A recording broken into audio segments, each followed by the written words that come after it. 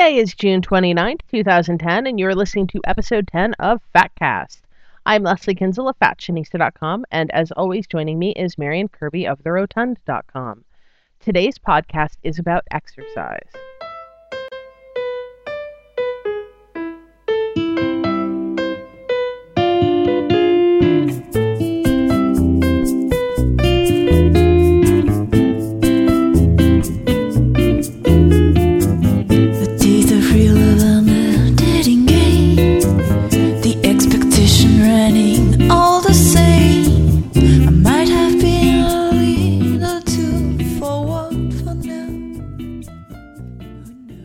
Hello, and you are listening to Fatcast. This is episode 10, in which Marianne and I are going to talk a little bit about a real popular subject, and that is exercise. Woo! And it's worth noting that this is sort of like the most punk rock podcast that we've done because Marianne's internet went out and she is currently leeching Wi-Fi in a parking lot. Do I have that right? I would like to thank the Bumpy Plaza Theater for their unsecured wireless network and their generous parking lot. Oh my God, that's awesome and hilarious. I just, none of my neighbors have unsecured wireless networks. Mm-hmm. I don't know what's wrong with them, but the Plaza Theater, they've got my back.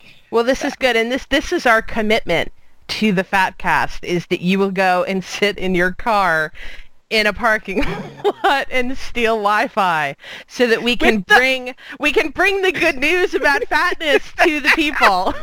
With the windows rolled up, I will have you know, so as not to disturb anybody else in this parking lot. It's warm here. I'm in Florida. But yeah, okay. So exercise. This is something that a couple people have asked about, and I think you and I both have a lot to say on the subject, and I don't know if we want to start on the yay exercise note or if we want to start on the exercise as a concept is complicated note. I kind of feel like I want to start on the complicated note and then finish on the positive note because I feel like we tend to get depressing towards the end of a lot of these episodes. I'm with you on that. I do want to note that we have a lot to say about a lot of things, so it's not just exercise, but everything that we seem to have opinions on. But yes, I think we should start with the framework of why it's a complicated topic. Yeah. And then we can conditionally endorse it. Yes. I like the way you think, Marianne. I feel like we should be on a cereal box now. So, dearest Marianne, why is exercise a complicated topic? Because I'm sure we have listeners right now going, what's complicated about exercising? Well, the two big complicated issues for me, Leslie. Pretend I'm like stapling my fingers and like leaning forward, really interested. This whole day has been complicated. So. I was on Nightline, as some people may know, on the Nightline Face Off, and one of the things I tried to talk about is, sometimes people are busy, and the two blonde, middle class, stay at home, work from home, however they please, people informed me that everyone is busy. The problem with that, Mimi Roth and Kim Benson, I'm looking at you, is that some people are more busy than others, and to assume that everyone should treat exercise as an imperative inclusion in their life is a deeply classist assumption. Because I work 9 hours a day, and then I have 4 cats and a dog and a husband and friends and a podcast and a blog and a personal journal and book projects and all of this life. And that's not even a lot for some people. I mean, there are people who work multiple jobs. There are people with children. There are people with multiple jobs and children, which Exactly, yeah. blows my mind. And so to assume that this sort of, pursuit of exercise and the sort of middle class ideal of what health should look like, to assume that that is everyone's not just goal, but within everyone's capability is kind of complete and utter BS. And so when we talk about exercise on a sort of class scale, I mean, you have to have time and money for certain forms of exercise. And one should not feel bad if one is not able to do these things, because it's not a moral imperative. It is not a marker of your commitment to your health and well-being. It's none of that stuff. It's just exercise. Yeah. And one of the quality level. No, go for it. Oh, I was just going to say, one of the things that I am constantly bitching about, and if you follow me on Twitter, you hear me bitching, or see me, I guess, bitching about this all the time, is the idea that for me, and I'm the rare person, which I'll talk more about later, I'm the rare person who actually really likes exercise, and it's not a horrible chore for me to go and work out. I really love it, and I really look forward to it. So it's not even like I'm being avoidant. But for me, the reality is I get home from work, I do some basic, sort of email. This is partly why I'm so behind on email all the time. I do some basic maintenance. I might do a little bit of writing. I do the basic cleaning and tidying that, people who work full-time do when they get home, so that the house does not look like a bomb hit it all the time. We should maybe talk about that, and I can learn from you. Although usually it does look like some sort of bomb hit it, but just like a small bomb as opposed to like a major destructive bomb. But yeah, so, I come home and I get home from work. If I come straight home and I don't have to make any stops or run any errands, I will get home around 5:30 or 6. I spend maybe an hour cleaning stuff, or, checking email. I mean, not a whole lot of time. I pretty much never watch television. So I do that. I then, sort of will have to weigh my options insofar as my evening, because for me, it always comes down to, do I want to eat dinner or do I want to go to the gym? Because I don't have time to do both. The gym, I can't, it takes me a good 20 minutes to get to the gym because I live in the Boston area and everything is heavily trafficked, particularly on weeknights. So I will, if I'm going to the gym, I leave for the gym around 7 or 7:30. I can't go earlier than that because the gym is so packed. I will wind up standing around for 15, 20 minutes waiting for a machine anyway, so I just as soon go later and not have to wait. So I'll, if I leave for the gym between 7:30, I get to the gym, between 7:45 and 8, I'll work out for at least an hour.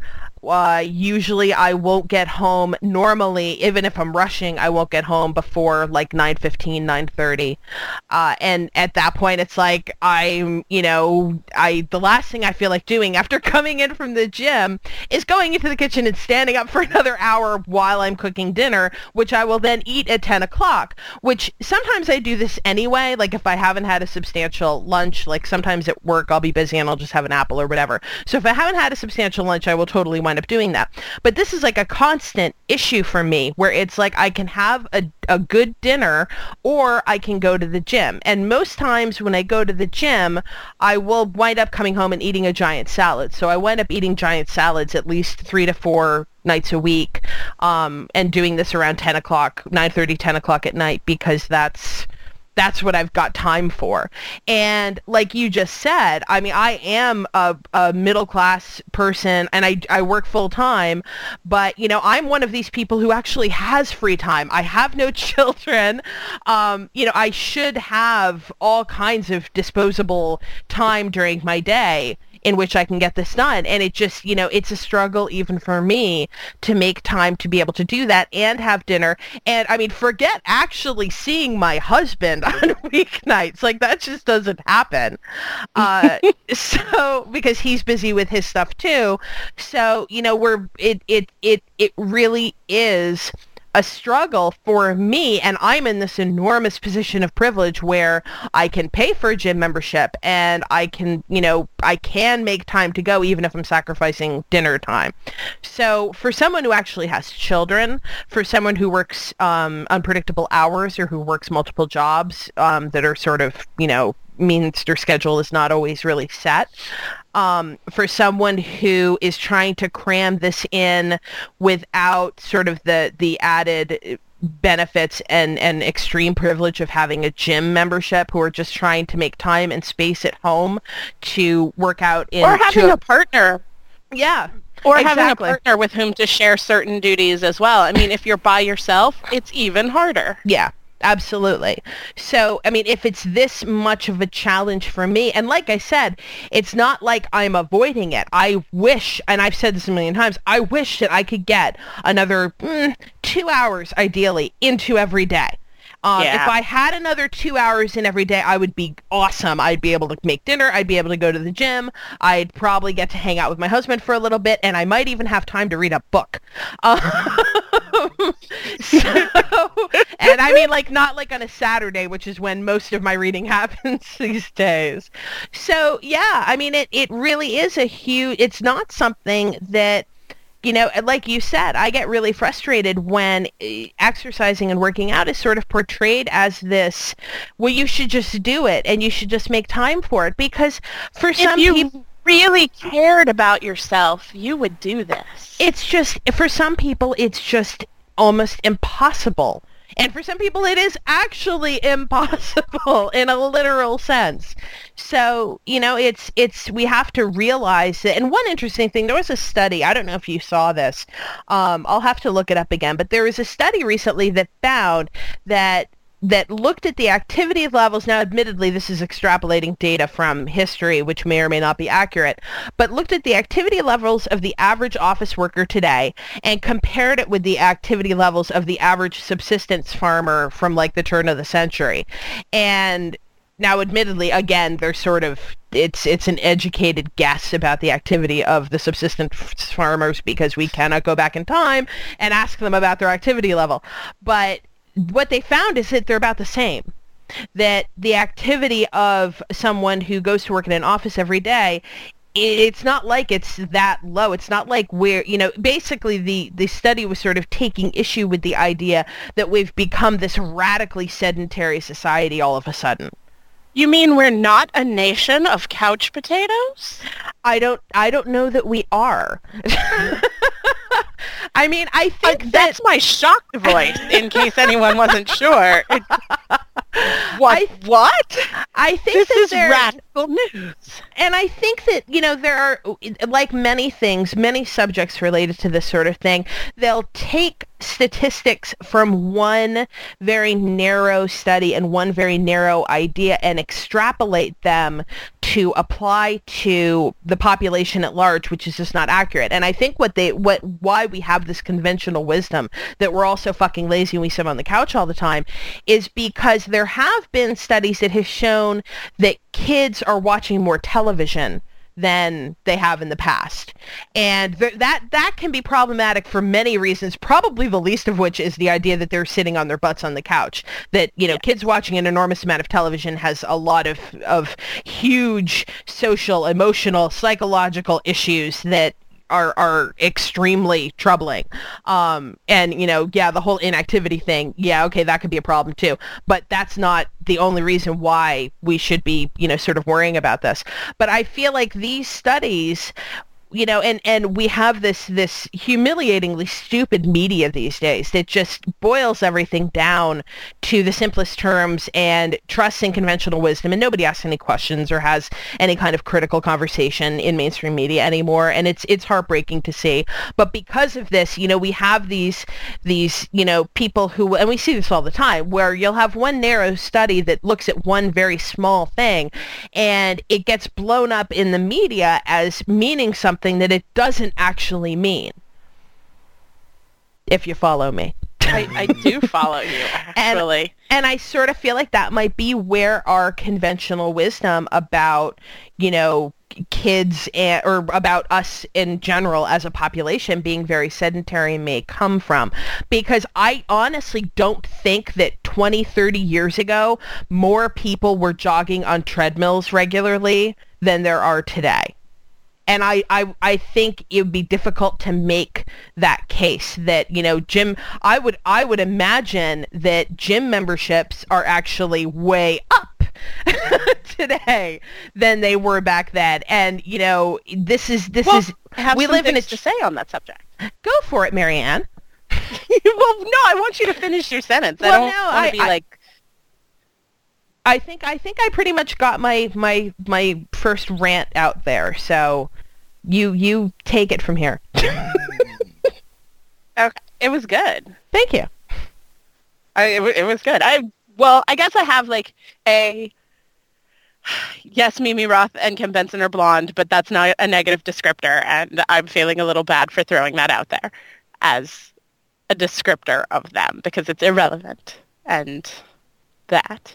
Yeah. But B, if you read Susan Bordeaux's Unbearable Weight, which I will harp upon some more in every other episode, there's a discussion in there. One of the things she does is analyze fitness ads from the 1980s for gym memberships and the way they discuss women's bodies in these ads. And it's really, really fascinating. And as you read it and as you do further reading, you realize that the 1980s is really, we have always had a sort of, fascination with fancy weight loss devices, whether it's those belts you put around that vibrate or whatever.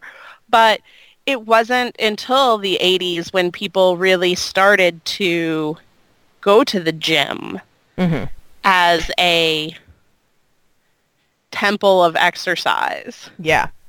And that was concurrent with this idea that women's bodies shouldn't jiggle at all. Exactly. That if your body had anything extra on it, you were out of control. Your body was out of control. And I think that that's an interesting sort of, backlash to what was going on in feminism.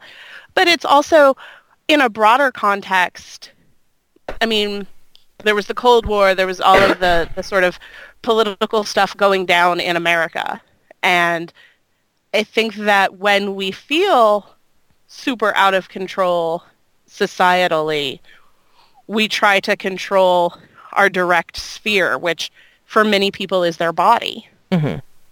And so I think that my sort of amateur cultural anthropologist, I think that that sort of fed into this gym frenzy where that became also the only form of exercise that counts. Exactly. Because if you go dancing for 3 hours, that's not exercise, that's dancing. It has to meet these very specific qualifications that you can only meet in a gym with sustained cardiovascular rates and all of this stuff. Never mind that when you think about activity in the real world, it's not, a gym is not duplicating actual human activity. It's different. Riding a stationary bike is not going to train you to bike ride around town. Yeah, no. It's completely different, and I think you're right. I'm gonna see if I can find a full text of that particular chapter of Unbearable Weight, because it might be out there somewhere. Because that's a really good sort of point, and she also talks about sort of the aerobicizing Yes. cultural shift that when aerobics, which people who are young may not remember this, and I'm not old and I barely remember it, but there was this enormous cultural shift mostly in the 1980s where things like jazzercise became huge, and Jane Fonda's workout video. I love how Jane Fonda is like this crazy radical political person now, and like if you've ever looked at her blog, she's kind of amazing. But Yes. but at the time, it was, she did these workout videos that were absolutely huge. I mean, everyone knew about this, and this is where things like, between that and like Fame, this is where things like leg warmer fashion originally came into being. And Do you remember Mousercise? I do. I actually had the vinyl. I probably still have the vinyl record in my dad's house somewhere. For those who don't remember, Mousercise was the Disney version of Jazzercise for little kids. Yeah. So this push that we are experiencing now for childhood fitness and obsession with getting kids to exercise is not new. I mean, No. it happened in the 80s, and it involved leg warmers. It's kind of a classic, but what about the children argument? And this is something that, the hand-wringing about the health and future of our children is sort of intrinsically woven into our culture, that we have this idea that really the idea of childhood in general historically isn't that old. And when I talk about the idea of childhood, I mean the idea that children are supposed to have a childhood and that kids don't start working and helping you out on the farm or with the business from Factory. Yeah, exactly. From as soon as they are physically capable of doing that work, which is historically how, children were just little adults that weren't big enough to do certain jobs yet. And the concept of a childhood is only... I'm not a historian, so I don't want to give a solid number, but it doesn't go much further than the turn of the 20th century. It really is sort of in historical terms, a very new idea. And I feel like with the idea of this sacred, innocent, beautiful, perfect childhood that children are supposed to have, comes this idea that they need to be sort of cultivated and protected, and you have to teach them to exercise because they won't figure that shit out on their own, which is hilarious to me, because what kid doesn't want to run around and be crazy all the time? But we have this assumption that, that kids are stupid and they would just, expire. They would just lay down and expire and not think to look for food if you left them in the woods. Not that I'm I'm not advocating leaving children in the woods, lest we get emails about this. But what I'm saying is that, our bodies have certain intuitions, and we have certain, feelings about what is good for us and what is not good for us. And kids, by their nature, are energetic, jumpy, leapy, happy, wanting to run around sort of little creatures. And you don't need to tell them it's time to run around. Often I have found myself telling them it's not time to run around more often than saying, you need to go out and exercise, child. I feel like this is a good time to interject my second reason why I find the issue of exercise to be complicated, and that is one of ableism. Because while many children have that urge, there are some children who do not, and there are some children who have differing levels of capability when it comes to that. And there are some adults who have differing levels of both desire for activity and capability, and that is okay too. Yes. And that sort of thing gets erased when we get the cultural message that if you really cared about yourself, you would find time to go to the gym. And it also gets erased when we have this very narrow definition of what counts as productive exercise for a body.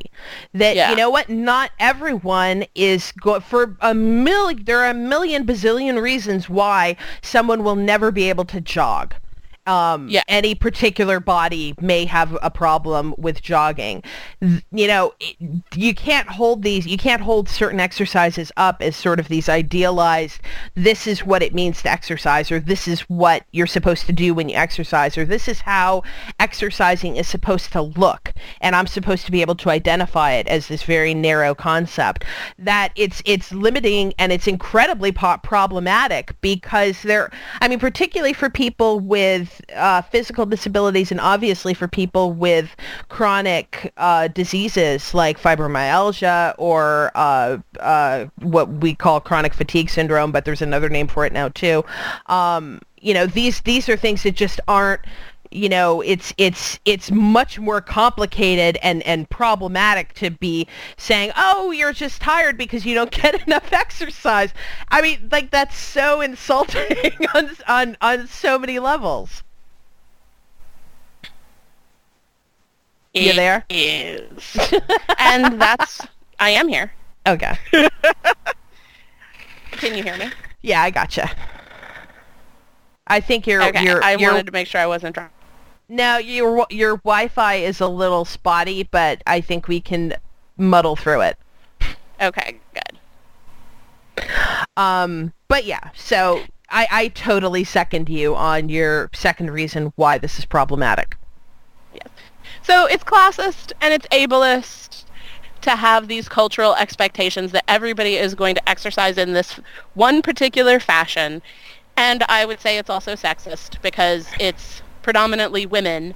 There was that study recently about how women past a certain age need to up their exercise an hour a day to maintain their youthful figure or whatever. Mm-hmm. And that pissed me off on so many levels. I mean, there's so much wrong with that kind of bullshit, both from an ageism perspective and a sexism perspective and a general fuck off, it's my body perspective. You're right on. Yes. Yeah, no, well, that here's was... the other thing. Go ahead. The other thing. You were saying you are one of those incredibly rare people who enjoy exercise. I don't think you're as rare as you think you are. I think when exercise is no longer a punishment, when exercise is no longer compulsory, when it is no longer something we are doing to satisfy some amorphous, arbitrary cultural standard of what we should be doing to be virtuous citizens, it becomes a whole lot more fucking fun. I actually heard anything that we go. I was just going to say real quick, the only reason that's sort of on my mind right now is I was listening to The Takeaway, and your friend and mine, Kate Daly of Newsweek, was the guest talking about they were calling it sort of like DIY healthcare, but I mean, not healthcare, but like DIY, looking out for yourself and getting to know your body. And it's actually a very interesting series. But she recently just, sort of cited that apparently there have been fairly recent studies that have shown that like 65% of people actually hate exercise, and like self-reporting that they hate exercising. And I don't know. I sort of feel like on the one hand, I feel like I agree with you that, well, maybe they hate exercising because they've never done it where it was actually fun and pleasurable, and they, weren't doing it from a place of guilt and self-loathing. But I don't know that that's true. Like, I feel like there are people who honestly just hate, and you know what? I can kind of get that. Like, particularly the kind of exercising that we tend to do, or that we tend to count as exercise, like we have been saying, that, yeah, I kind of believe that there are people who cannot stand the idea of running on a treadmill, or cannot stand the idea of being in a gym for more than 30 seconds. You know what I mean? I mean, maybe I'm way off base with that. No, I think that that's totally valid. Can you hear me? Yeah. Hello? I hear you. Okay. I think that is a totally valid thing. I also wonder, though, how many people hate exercise because they hated humiliating dodgeball in 4th grade. I mean, we do not have a very cultural experience of exercise. I mean, I'm sitting in this parking lot, and Orlando has really been pushing the idea of critical mass for cyclists lately. So there's this large mass of people riding bicycles, and there's, you know, a lot of different body types, and that one has bright green wheels. It's so cool. And then, you know, not because it's exercise, but because it's a choice. But they are getting a lot of exercise. Mm-hmm. And so when we remove exercise from the gym and from the idea that you have to exercise on purpose, I think people get a lot more exercise than they realize. I mean, stupidest example, but if you're one of those women who goes to the mall on Saturday and you walk around for 4 hours, that's exercise. Yeah. I mean, I go to IKEA. It's hot here, people. It's so hot. IKEA is air conditioned. Yeah. And they have this little, like, trail on the floor. And by the time you leave, 2 hours later, you've walked, like, 2 miles. Mm-hmm. And sure, sometimes I stop and I look at a pillow or a sofa or some sort of magical scan design device, I don't even know, that's been flat packed and awesome. But, I mean, it's totally valid to think about these kinds of activities. I mean, it's not like it's not like you don't get any exercise whatsoever if you don't go to the gym. Yeah. And I think that part of the problem, too, is, as we were saying, that people tend, if you ask people, do you like to exercise, if the person you're asking has this concept of exercise as being something that is automatically hateful, then of course they're going to say, no, I hate to exercise. But if you had said to them, do you like going to the park with your kids on a Sunday afternoon and, you know, chasing them around and playing hide and seek, they might say, oh yeah, I really do enjoy that. Yeah. It's become this, another stupid analogy. It's that thing where your teacher makes you read the quote-unquote classics of literature. I mean, nobody likes anything that they're forced to do. Exactly. And it could be the most fantastic, wonderful physical activity in the world that is adaptable to all sorts of different levels of capability. But if you are forced to do it, mm-hmm. the odds of enjoying it and wanting to go back are like nil. Yeah. Especially when you factor in the way fat people often have a fear of humiliation. Yes. I wonder why we might sometimes be afraid of that. Mm-hmm. Oh, I have no sarcasm again. I'm just throwing that out there. But, I mean, it's kind of a big deal, especially if you are trying to go to a gym, to be in this very public space where there are usually a lot of mirrors and a lot of really, really fit people wearing clothes that may not be super well-fitting because fat workout wear is like a damn needle in a haystack sometimes. Mm-hmm. I mean, Jesus, they're all like, oh, you need to get some exercise, fatty, but they aren't actually going to make any clothes. But you have to do it naked. There would be so much chafing. God. Chafing everywhere. I had Twittered about this recently that the only thing that I will buy at Old Navy anymore is exercise clothing because betrayal. And it's because, and I mean, I hate Old Navy, and frankly, even their exercise gear is not that great. It's just that it's affordable and it fits. That the cuts that they have, I know what size I wear, and it fits and I mean, forget buying fat exercise wear in a store. You're gonna buy it online, particularly if you're death fat and you're wearing above like a 1X. If you're a 1X or smaller, you might get lucky in stores. But you know, if you're wearing like a 3X, 4X, you're going online to get whatever you're wearing at the gym. And you know, because Old Navy is a place where I know what size I wear, so I know that I'm not going to be wasting a bunch of money in shipping, ordering stuff that I have to send back because it doesn't fit. Hello, Junonia, I'm talking about you. I thought you might be. And I'll get to them in a second. But yeah, I mean, that's I go to Old Navy for that because it's reliable. And if I had another source, I would use it. But because I don't, I keep going back. I mean, The sort of, and if people don't know, the sort of high-end option for this, there's a site called Junonia, which is it is the the whole site is all activewear for fat people, and well, specifically fat women. Although I suppose a dude could wear it too, but it's marketed to fat women. So it's this whole site, and it's incredibly expensive. Like I hate you guys kind of expensive. It's very frustrating considering what you get. I see people review it online, and I have to close my browser window because it makes me physically angry how outside my price range it is for like a pair of fucking capri legging workout pants. Yeah, it may or may not be available in my size. It's totally ludicrous, and I really hate it. And okay, their quality is really freaking good if you can find something that fits.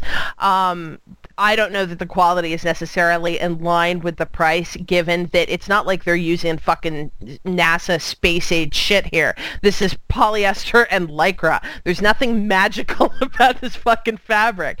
Now, it's good fabric, but I really, having gone through a lot of Junonia stuff, I really think that it is a little bit overpriced for what you get, considering the stuff that I get from Old Navy wears just as well, and it costs like a third or less than what it costs at Junonia. But my big problem with Junonia is... Tell me about your big problem with Junonia. Their fucking sizes are so like they're like a fucking space alien came and had no idea how big humans are and what sizes go with what body, and just sort of randomly sewed labels into all the clothing. And it is awful. You can tell I'm getting worse. A lot of rage. I have so much Junonia related rage. This is amazing. I kind of wish I were in your living room right now watching this. I'm gesticulating wildly. If you've never seen Leslie in person, when she gets like this, she kind of waves her hands everywhere, and she thrusts her finger emphatically to make a point. I'm doing this right now. And she gets a little pink in the face. It's hysterical. But yeah, no, this is my thing. This is my issue with Junonia, is that I have sent them so much fucking money in exchange for what I thought was going to be fine workout wear. And part of my anger is directed at myself too, because I fell for it like 4 or 5 times before I was like, fuck you, Junonia. I am not ordering from you again. I don't care what you have. I am not ordering from you again.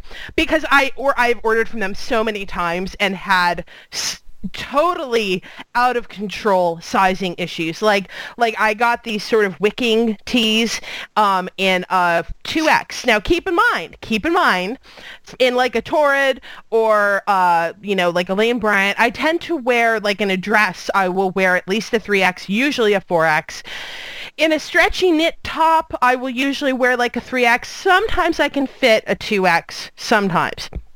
So thinking, okay, I know Junonia stuff has sometimes run big on me in the past, and I want them to sort of fit closely, like I don't want them to be loose. So I ordered these wicking tees in a 2X. Marianne, I swear to fucking God, you could have put 2 in me in these shirts. They were huge. That's amazing. They were huge, and I literally like opened the package and like it was like unfurling a sail. Basically, I'm like, where does this shirt end? It just keeps going, and I'm pulling it out of the package, and there's still more shirt in the package. And they were 2Xs. I ordered 2 of them. The wicking tees are not cheap fucking tees, and I ordered 2, and they were gigantic. And they give you like 5 minutes to return the package, and I didn't return it in time, so I got stuck with these gigantic wicking teas, which I, in fairness, are actually, if anyone bigger than me is looking for wicking teas, I can hook you up because they're sitting in a bag on the floor of my closet right now because I can't even look at them because I get so angry. That was my last order from Junonia. I had ordered a bunch of other stuff from them in the past. I've ordered pants, I've ordered swimsuits. Everything has been catastrophically sized wrong in one way or another. Every time you say wicking tea, I have this horrible, like, Wicker Man image in my head of, like, I don't know, just horrible things. If you've never seen Wicker Man, don't watch the most recent remake. Watch the original. Gandalf is in it. It's great. I'll have to link to that on our... They're singing. It's a musical. Yeah. There's also some naked boobs, but, you know, it's okay. Yeah. Oh, Lord Wicker Man. Yeah, so that is my tale of angst and rage about Junonia and why I refuse to order. Because basically, based on the like I said, the t-shirts are foremost in my mind because I was so angry at myself as well as the manufacturer that you know, like that it's like a badge of shame, like in my memory, that I ordered these shirts and they were horrible. And based on the size, like I think a 0X would be too big. Wow. And I don't know what to do about that. Like, I almost feel like, okay, I guess Junonia, you know, I know that there are people who really love them, and that's awesome for you if you really love them, and I hope that you guys, you know, have a wonderful life together. That didn't sound all that sincere. I just want you to know. I really do. I mean, and I say this all the time. My experience is not universal, so I have this horrible seething hatred for Junonia. It's okay if you love Junonia. I'm not saying you have to hate them too. I'm just, you know, and I'm obviously there are people out there who love their stuff because, you know, they're doing this great business, and it's just not me that loves them because I don't love them. I hate them. So now that we have seethed and raged about the classism, ableism, and lack of workout wear, why don't we talk about, like, the good things about exercise and how to sort of ease your entrance into exercise and gym culture as a fat person? What Agreed. do you think? I think that's a great segue, Mary Ann. Woo! Oh, I've gotten in 2 woos this episode. There will be a third when we get to the end, so. There might be one before. I get really excited. Okay, so the positive stuff about exercise. I mean, I have a lot of, as I mentioned before, I have a lot of really positive enjoyment of exercise. I belonged to gyms a lot during my, diet intensive teen years. And actually, I can't say a lot. I belonged to a gym that was at a local hospital where I was doing, my 10 millionth weight loss program. And, I wound up dropping out of the weight loss program because, surprise, it didn't work. But I kept going to the gym because I really liked the gym. And when I got a gym membership for the first time in years, almost exactly a year ago. It'll be a year ago last month. You probably remember this because I would not shut up about it. I was really, really nervous about going back because, and I have a funny story about my actual sort of sales pitch guy that I will, oh hell, I'll just tell it now.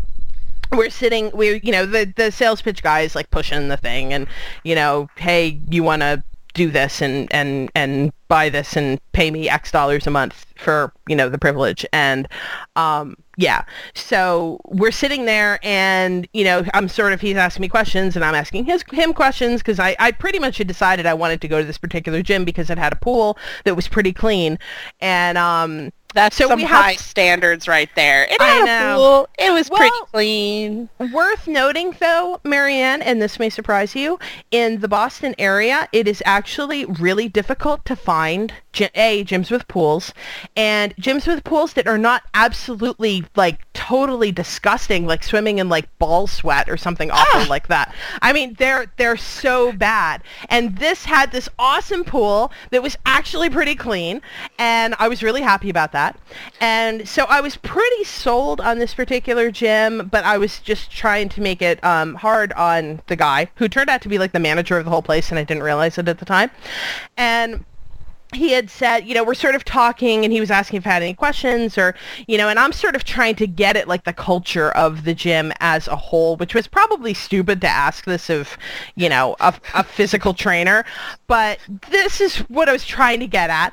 And, I sort of made this comment, where he was like, I was asking like, what are the people like? Like, am I going to see a diversity of different people, different bodies, different fitness levels, da-da-da-da? And at the end of it, I made a comment about, I just don't want to come in here and just be like surrounded by meatheads the whole time. And the guy sort of looked at me and he paused, and then he sort of stuttered out an answer. And I was like, what? Why was that so awkward? I don't understand.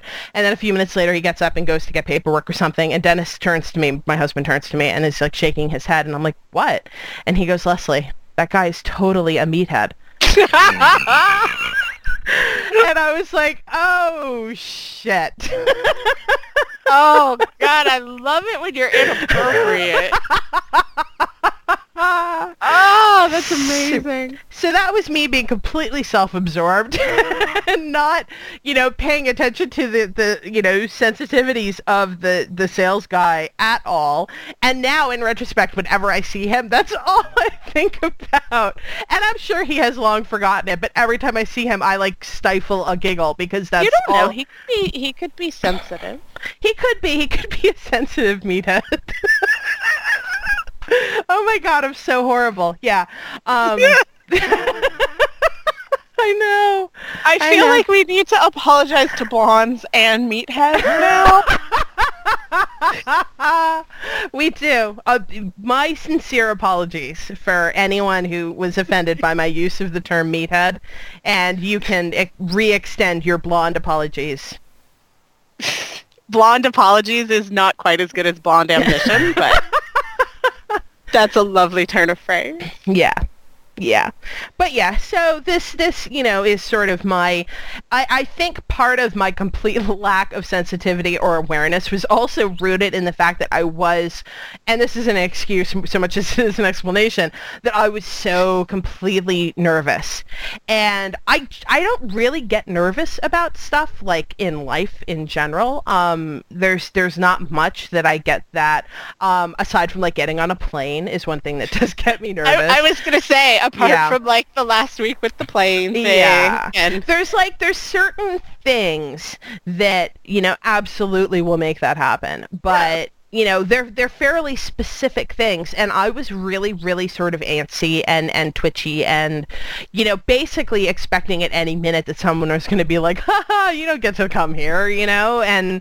Well, that's because it feels like walking into hostile territory. Yeah. I mean, the purpose, especially of like big gym franchises that grew out of the 80s and 90s, the whole purpose is antithetical to your very existence. Exactly. I mean, Gold's Gym is like erase. branding themselves, but Bally's?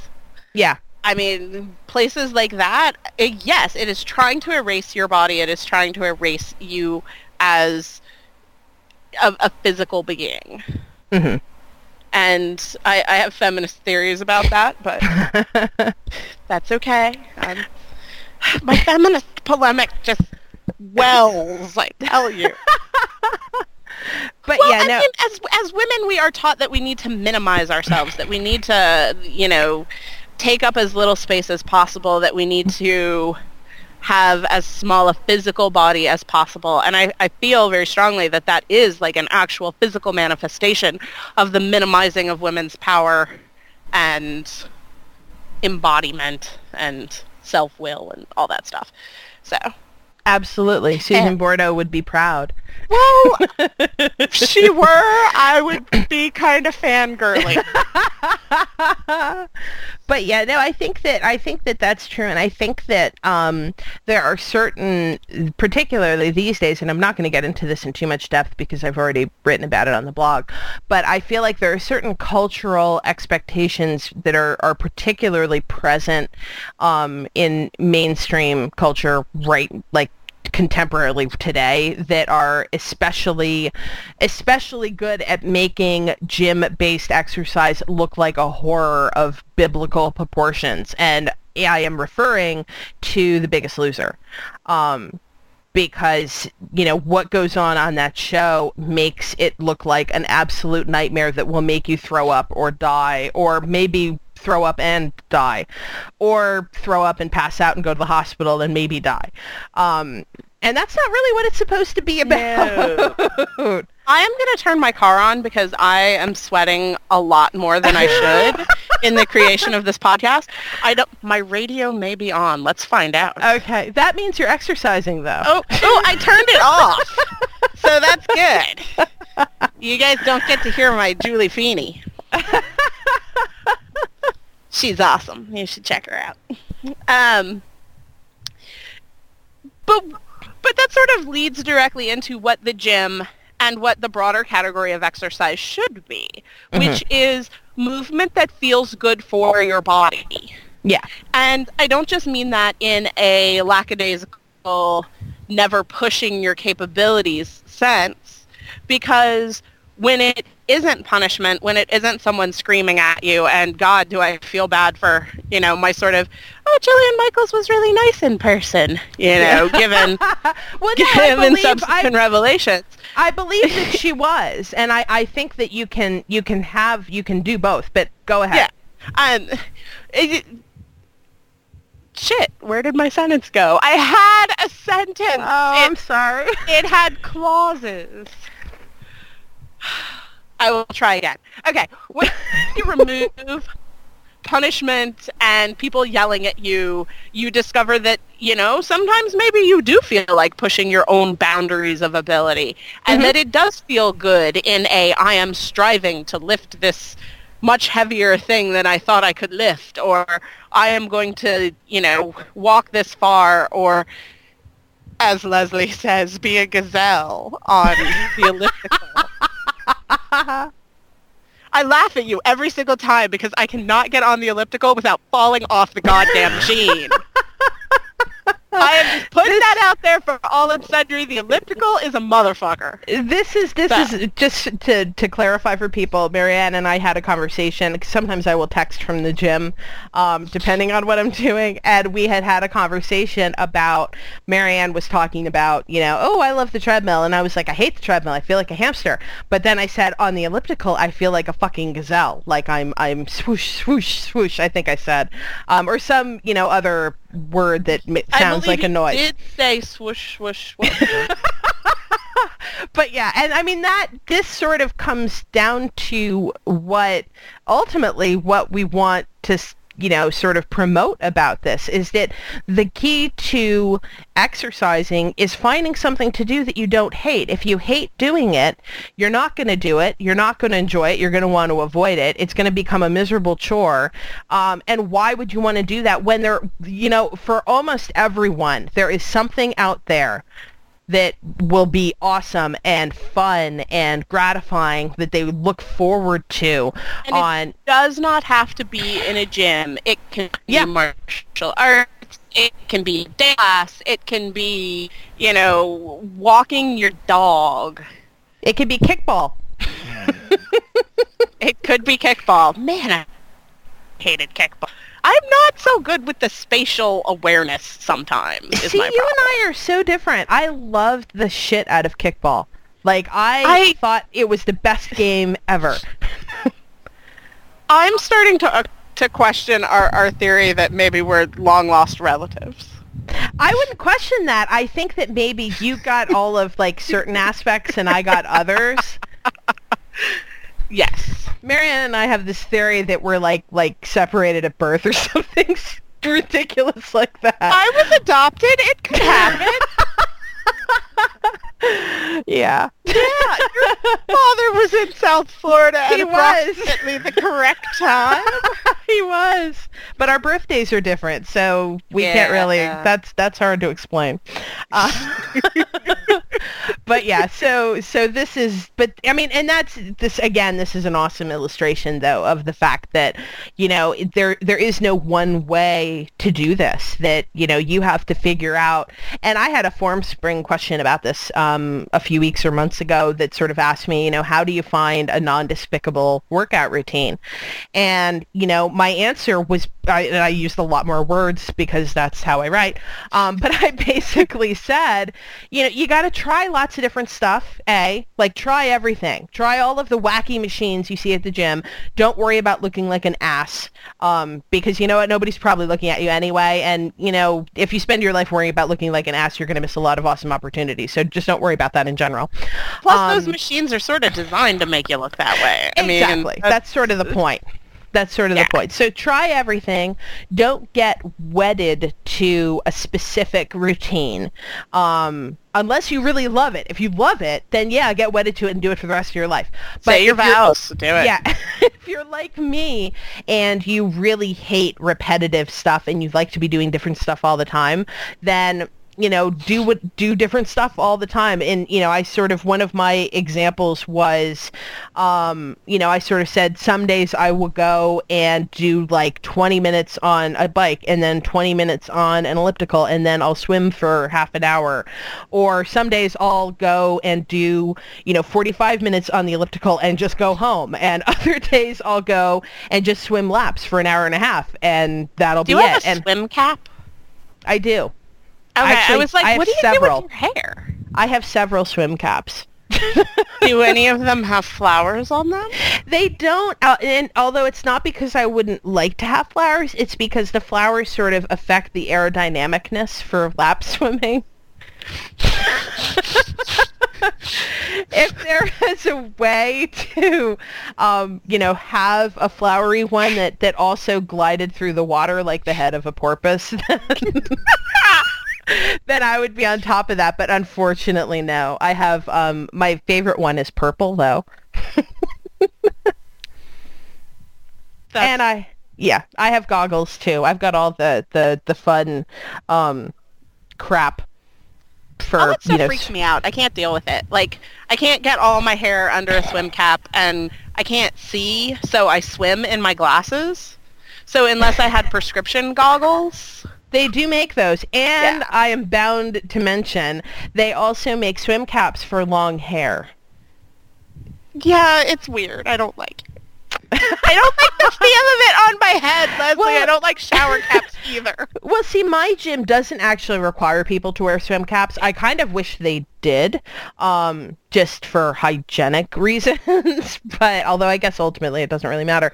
But, you know, somehow in my head I like the idea of that, but they don't actually require it. So not many people wear them. I do mostly because I don't want to kill my hair with chlorine. Exactly. That's sort of the thing I was thinking about, because that is one of the things you have to think about with exercise is the practical considerations. And that always adds on another giant chunk of time. Like, if I go do water aerobics, that's great. I enjoy water aerobics muchly, and it's a lot fucking harder than you might think. So it people sure making is. that face about water aerobics, let me tell ya. It's hardcore, especially like with some of the instructors. It's a lot of fun. But then I have hair issues, and I mean, my hair is much, much shorter now than it used to be, but when my hair was long, I mean, it would take days to dry because I didn't blow dry it because my hair was super long, and blow drying damages your hair, and blah, blah, blah, blah, blah, blah, blah. So issues.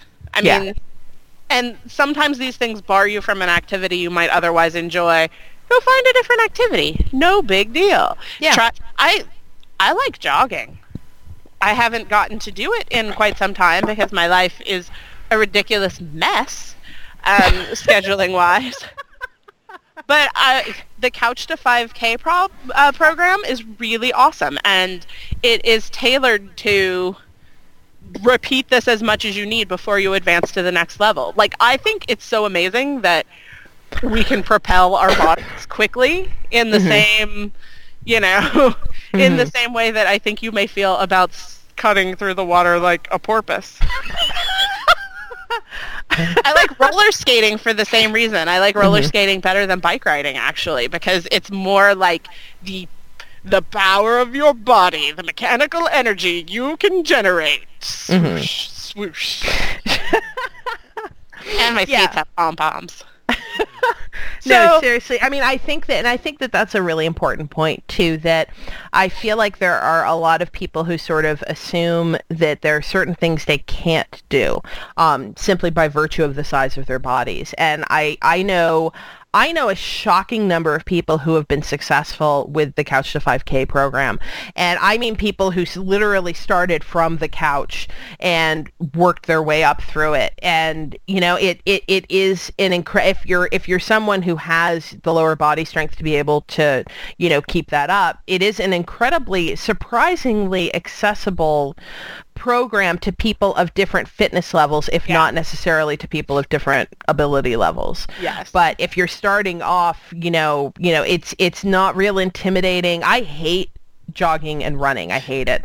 I think part of why I love the elliptical is because it gives me that same concept that you're talking about of like sort of moving really, impressively, because I do it very fast, but it doesn't have sort of the whump, whump, whump that jogging has, which I hate. I just hate that thump, like every thump of every footfall. I'm just like, oh my God, kill me now. I kind of like it. And I think here's my like ridiculous self-analysis. I have gotten really fond of my own mass and density, and I enjoy manifestations of it, like the footfalls when you're jogging. I don't know, like I never anticipated that as an outgrowth of fat acceptance, I would be like, I am heavy. It is amazing.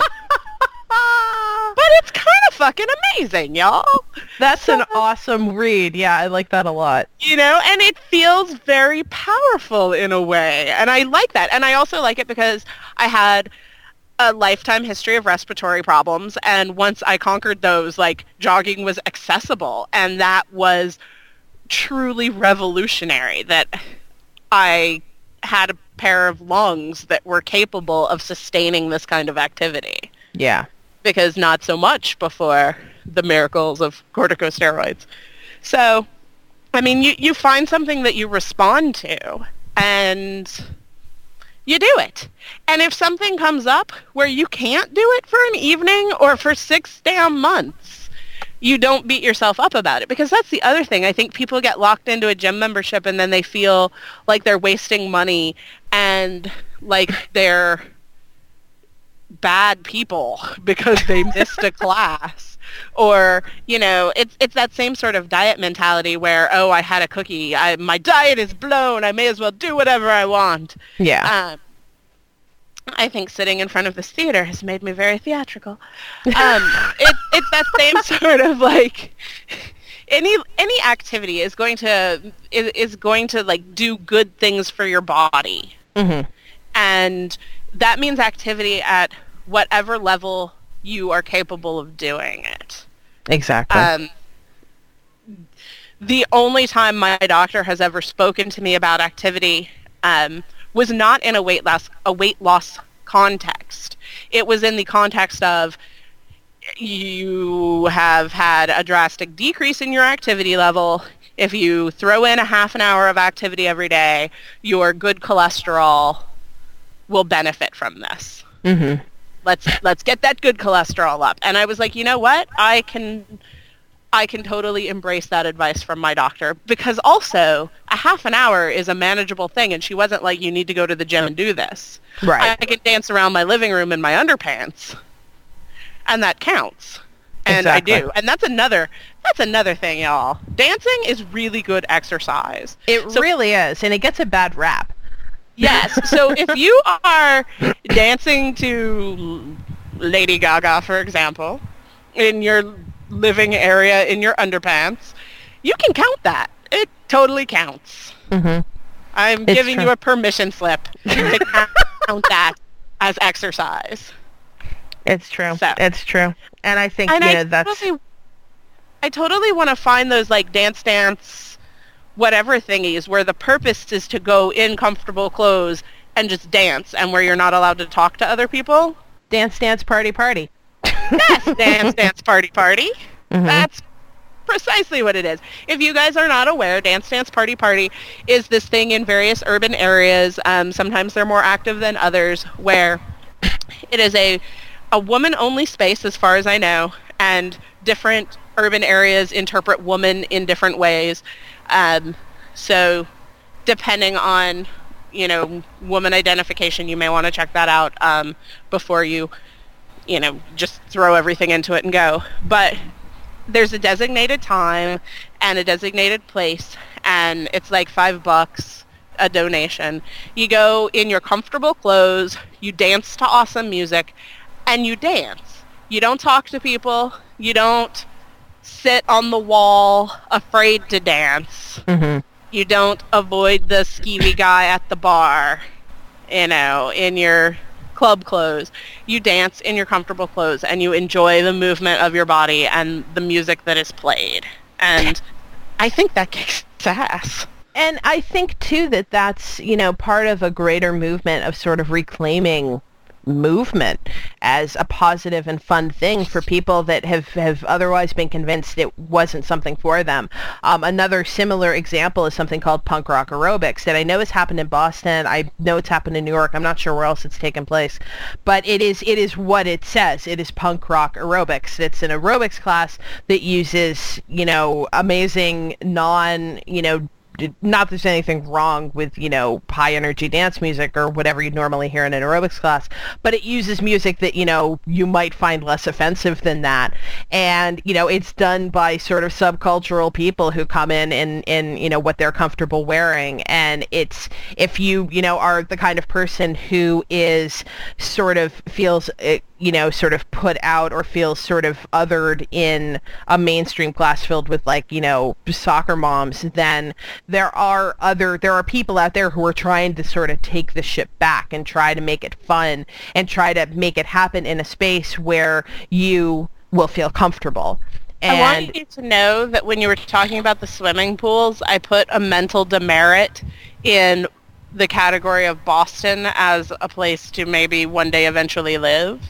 But this punk rock aerobics thing kind of cancels that out, because that sounds amazing.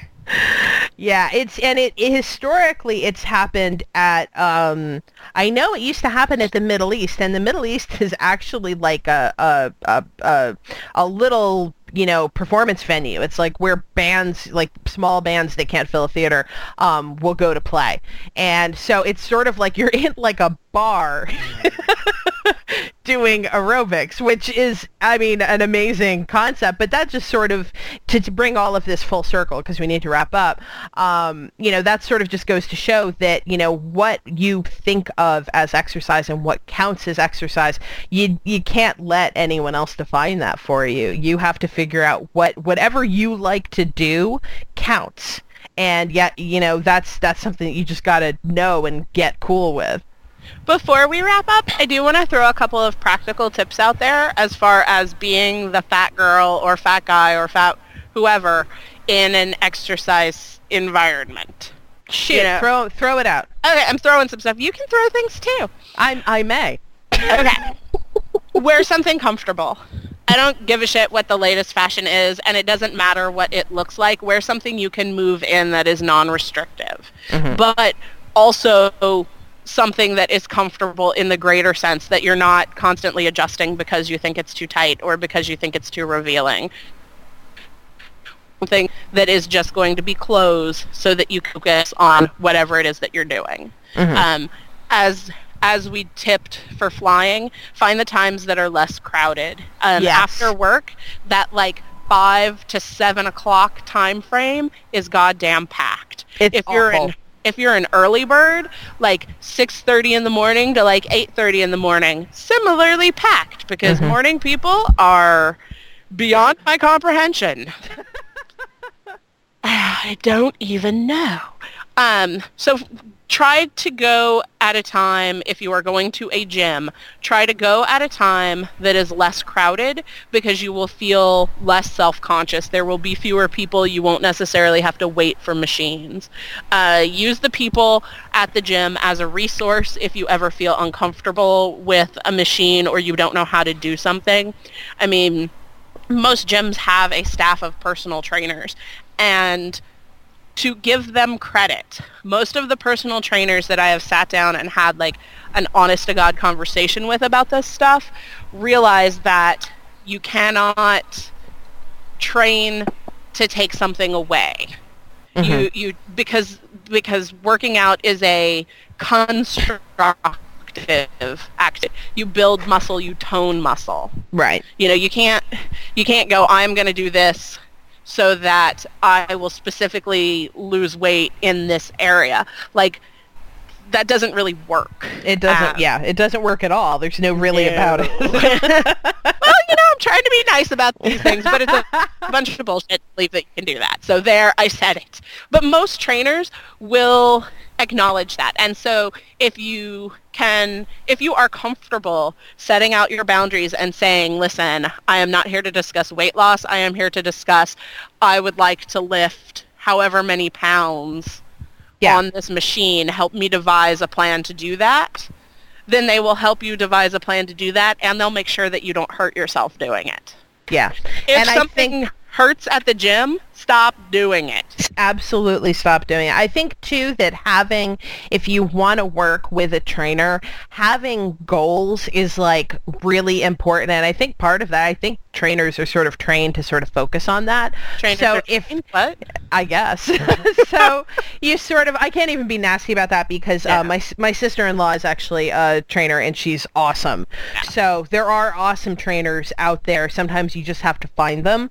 And I think, like you were just saying, you really have to be clear about your goals. And if you don't want to talk about weight loss and dieting, you need to not only say, I don't want to talk about weight loss and dieting, you also need to say, these are the goals that I want to focus on. Because if you point out and elucidate goals that are specific, that's all that you're going to focus on. And that's a good thing. That can help.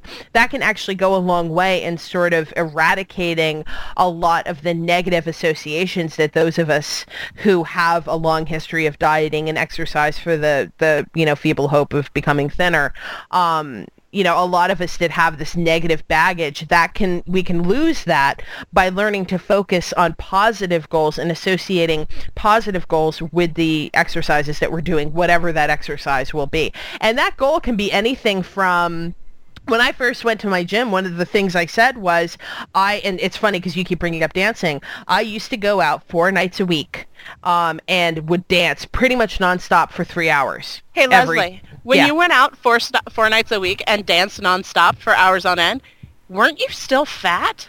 I was just as fat as I am now. Oh my God! I know, it's shocking, isn't it? It's because I wasn't really exercising. No, but seriously, my goal was, I used to go out and do this, and I'd be wrung out by the end of it, but I kept it up and I had a great time. And so the goal that I sort of used was, I want to get back to that. Like, I want to be able to do that again. And that's a pretty cool goal. I mean, it's focusing on feeling a certain way or having a certain amount of stamina, and that's something that you can strive for, that is not, you're not associating it with a negative idea or with, sort of hating yourself the way you are now, because you already know, hey, I've done this before, certainly I can do it again. Which is not universally true of everyone. Obviously, as we age, as our abilities change, we can't always get back to that. But having an idea, or even just a vague idea. One of the other goals that I used was, I want to sleep better, because when I'm exercising consistently, I sleep a lot better. So I use that as a goal. So there's lots of sort of random shit that you can come up with that will sort of fill that goal, need, but having that will make it easier for you, and it will make it easier for you to deal with a personal trainer if you're going to work with one. Yeah. I do want to say, I wasn't just being a smartass. Like, one of the other things you should do when you're involved in a fitness program is to remember that your fitness is not necessarily going to have any relationship to your weight. Yeah. So you can start going to the gym 3 nights a week and working out and doing all of these things, and your body may change in certain composition aspects, but you may not change size. I mean, that may just be the way things go for you. So it is really important to remind yourself of why you are doing it. And that's another reason to have those goals. Because then instead of going, well, I'm not any smaller, I haven't lost any weight, this is stupid, I hate this, and getting caught in that negative sort of cyclone of negative feedback, it's, I feel like this. I can do this now. Oh, look at this progress I have made with this particular exercise. It becomes actual useful goals. And because you are enjoying yourself and because you're things, it becomes a positive feedback cycle. And so you keep going and you keep doing it. Right. And that's really, really important to remember. Don't weigh yourself on the goddamn scale at the gym in the locker room. Yo. Just don't do it. Because it is so easy, especially if you have that history of being obsessed with numbers. It's so easy to get sucked back into that. I mean, exercise is a really... It's a really easy thing to get compulsive over. Yeah. So it is good to monitor your relationship with it and to be aware of, you know, whether or not you're freaking out because you didn't go to the gym and that makes you a bad person or whatever. I mean, it's good to keep that stuff on your own personal radar. Check in with yourself, see how you're feeling about it. And if it's not good for you mentally, you may need to reevaluate. Yeah. You know, especially in a gym type setting, because they can be problematic spaces. And I got to tell you something else. There's no law that says you have to be naked in the locker room. That's true. If you are comfortable naked, be naked. Have fun. If you are not comfortable naked in the locker room, that is okay too, and it is nothing to be ashamed about. Absolutely.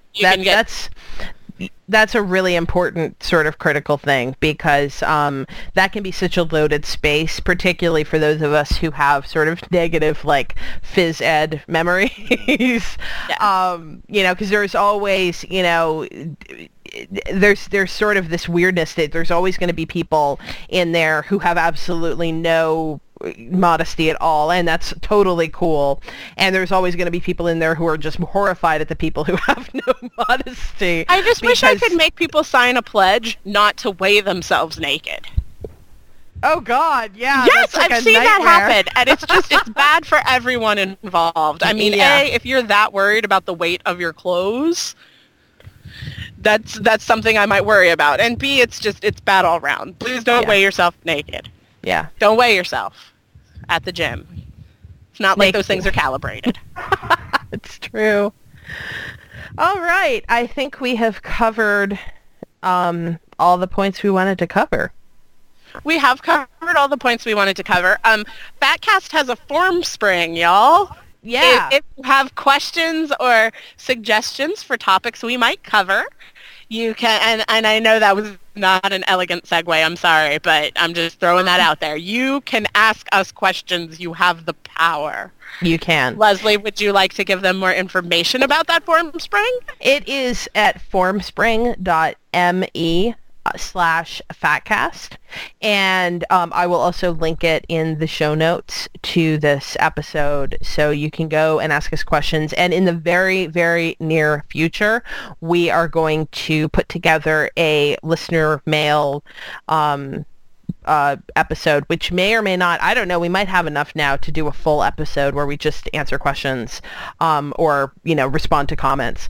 But yeah, so ask us stuff, and, you know, we'll respond, because we really, really, really love your feedback, and it's great to hear, you know, sort of both positive and negative stuff from the people who are listening. Although, don't give me a hard time about the audio. I'm working on it. This is our 10th episode. We are 10 episodes into this adventure. We are in double digits, man. It's awesome. That's fantastic. It's true. It's really true. I feel very positive about this development. All right. You have been listening to episode 10 of Fatcast. I am Leslie Kinzel. I'm Marianne Kirby. Do you want to get... I was going to say, you got to get that last woo in there. I got it 3rd time's the charm. I don't know what it's charming, but there it is. Thanks for listening, y'all. Till next time.